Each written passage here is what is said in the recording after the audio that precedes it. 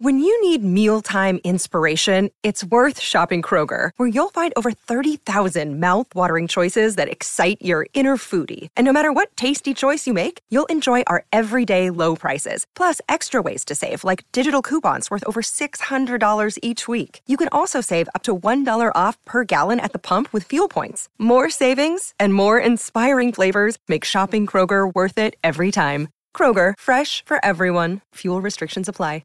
Great form by you hitting play on this podcast. Now, check out Same Racer, the brand new racing app for same race multi-tips. Same Racer.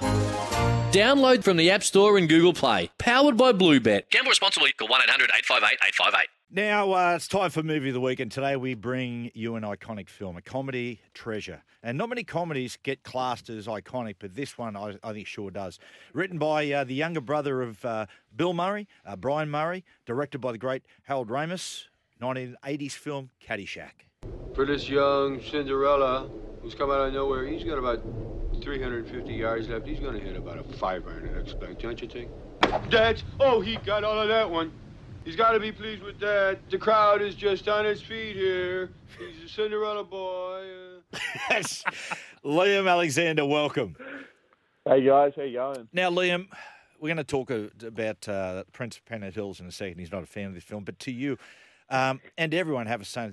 This is, in my opinion, one of those very rare comedies in that the jokes not only have not dated, they get better. Okay, I'm interested to see your point. No, I agree to an extent because I realised when I started watching it last night that I hadn't seen the whole movie. And I think it's one of those sort of classic ensemble comedies. It doesn't have too much of a plot. It feels like a lot of like little skits that are stringed together. But I actually think that the moments that hit really, really hit. Webber, you a fan?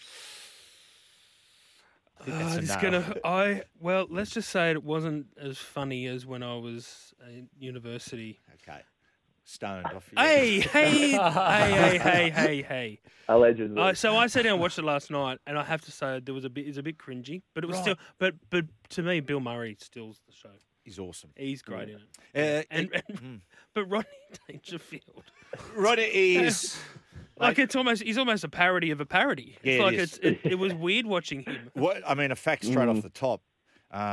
Rodney Dangerfield and Ted Knight, who plays Judge Smales, actually hated each other.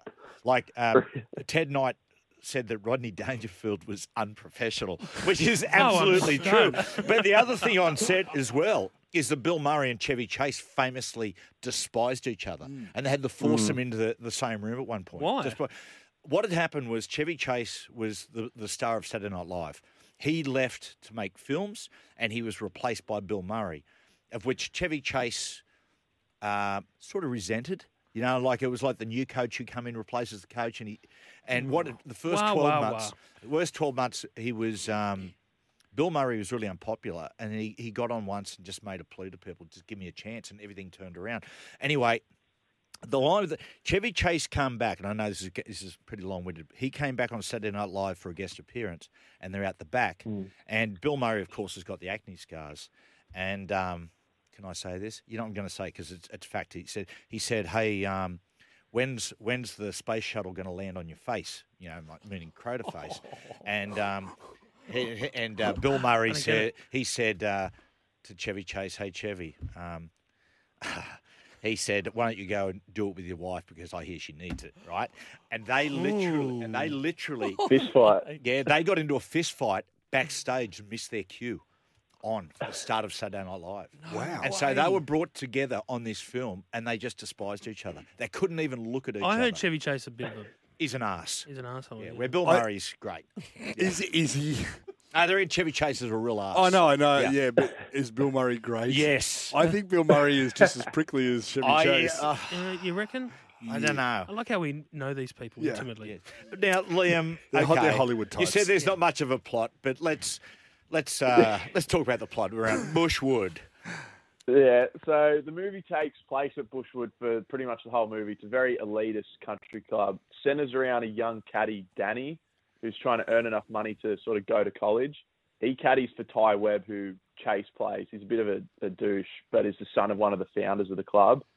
But basically that's the plot. And in the background, Bill Murray plays this like mentally unstable groundskeeper, Carl, who lives in the maintenance building, is trying his best to kill this gopher that's damaging the course. Liam, do you think the gopher is unnecessary? If there's one thing that I believe has little dated, it is the plot around the gopher. They went to it way more than I remember them doing, and it's just this little puppet gopher, and they focus quite a lot on it. So I think that's dated a little bit. The gopher was the best part of the Oh movie. my God, you fool! Wait. If you're saying the gopher isn't important, but Rodney Dangerfield is... Hey, everybody. Yeah. He is so annoying. He's awesome. Cringeworthy. Mate. He's aged I poorly. have to say, some of the jokes just fell. Oh, They just weren't as funny. yeah, the blatant Again, racism jokes. Yeah, that part was The funny, particularly great. mate, Ted Knight, Judge Smales, he steals the show. Some of his lines, like the one where he's got Danny Noonan in a meeting and he's going, Danny, he's trying to give him a bit of motivational talk, trying to win him over. And he goes, Danny, I've sent young men like you I've sent young men younger than you to the gas chamber, not because I wanted to, it's because I felt it was my duty. Are you my friend, Denny? Are you my pal, Danny? The best part about Judge Smales is his how he treats his grandson, Spalding. So good. Yeah, I'll have a Get your cheeseburger, foot I'll off have my some belt. fries. You'll have nothing, Spalding, and like it. And Liam, one of the greatest collections of periphery characters, as you said, like Spalding Smales, Bishop Fred, and Dr. Beeper. But Bishop Fred is a great character as well. Any scenes really stand out to you, Liam? Oh, I think the best part is we played the audio of it, the Cinderella story. I think that, and Harold Ramis just told Bill Murray, said, I want you to act like a child and just come up with a story. And he improvised that entire monologue. And I think that's the highlight of the movie for me, I reckon. Michael O'Keefe, who stars as Danny Noonan, never played golf again for over 20 years because he said the first time he went onto the course after the movie came out, as he was about to hit it, people were going, miss it. Okay. What do you got for us, I've Ben? got plenty of facts on this movie. Apparently, there is a real Bushwood Country Club. Yes. It exists. The Carl Spackler, you know how he talks in it about caddying for the Dalai Lama? Yes. Yeah. So And I said apparently the Dalai Lama was asked the question, and he said he's never seen the movie and he's never played golf in his life. Wow. So the Dalai Lama throws that story out. But one of the story's not true. No, one of the stories I like, and this is growing up as a kid. My dad used to watch this religiously, but it was the gopher and the Babe Ruth chocolate bar in the pool, right? Yep. So apparently that scene came from the Murray brothers as kids did that at the local country club. They threw a Babe Ruth chocolate bar into the pool. Bill Murray and Brian Murray, they actually had a restaurant franchise called Bushwood, and they emulated like the Bushwood Country Club. I don't know if it's Wait, Brian Murray, Liam, like, what's he up to now? I mean, what was his background? I didn't really know much about Brian Murray, Matty. So I know that him and Bill I don't know if they had a falling out but he acted in some movies. He was in JFK. He played Jack Ruby in that movie, if you guys remember. He was in Wayne's World. He was in a couple of cult movies, but I think he's sort of gone on to voice acting over the last 15 to 20 years. He's in a lot of Nickelodeon shows, but he didn't have a huge career in feature films, but he was in a couple. Liam, one of the strange things about this movie is that Danny's love interest, the Irish girl, she's not actually Irish. She was American, which again says to me why I found it. There is no reason in the movie that she had to be Irish, and they took an American girl and made her have an Irish accent. It just made it made zero sense. It makes zero sense. It's not the best Irish accent ever either. No, it isn't. Another famous line in it where Danny Noonan's walking with Chevy Chase's character, and just out of the blue he goes, take drugs, Danny? He goes, yep. He goes, good boy. Didn't he say every day? Every day. That's it. Every day. Good boy. I was very close to clipping that line up because I thought that was very That's good. a very good line. Well, it's that part of the movie. The movie is infamous as well because of the amount of drugs that were used on set. Yeah. Like some of the supporting actors said, cocaine was, quote, the fuel that kept the film running.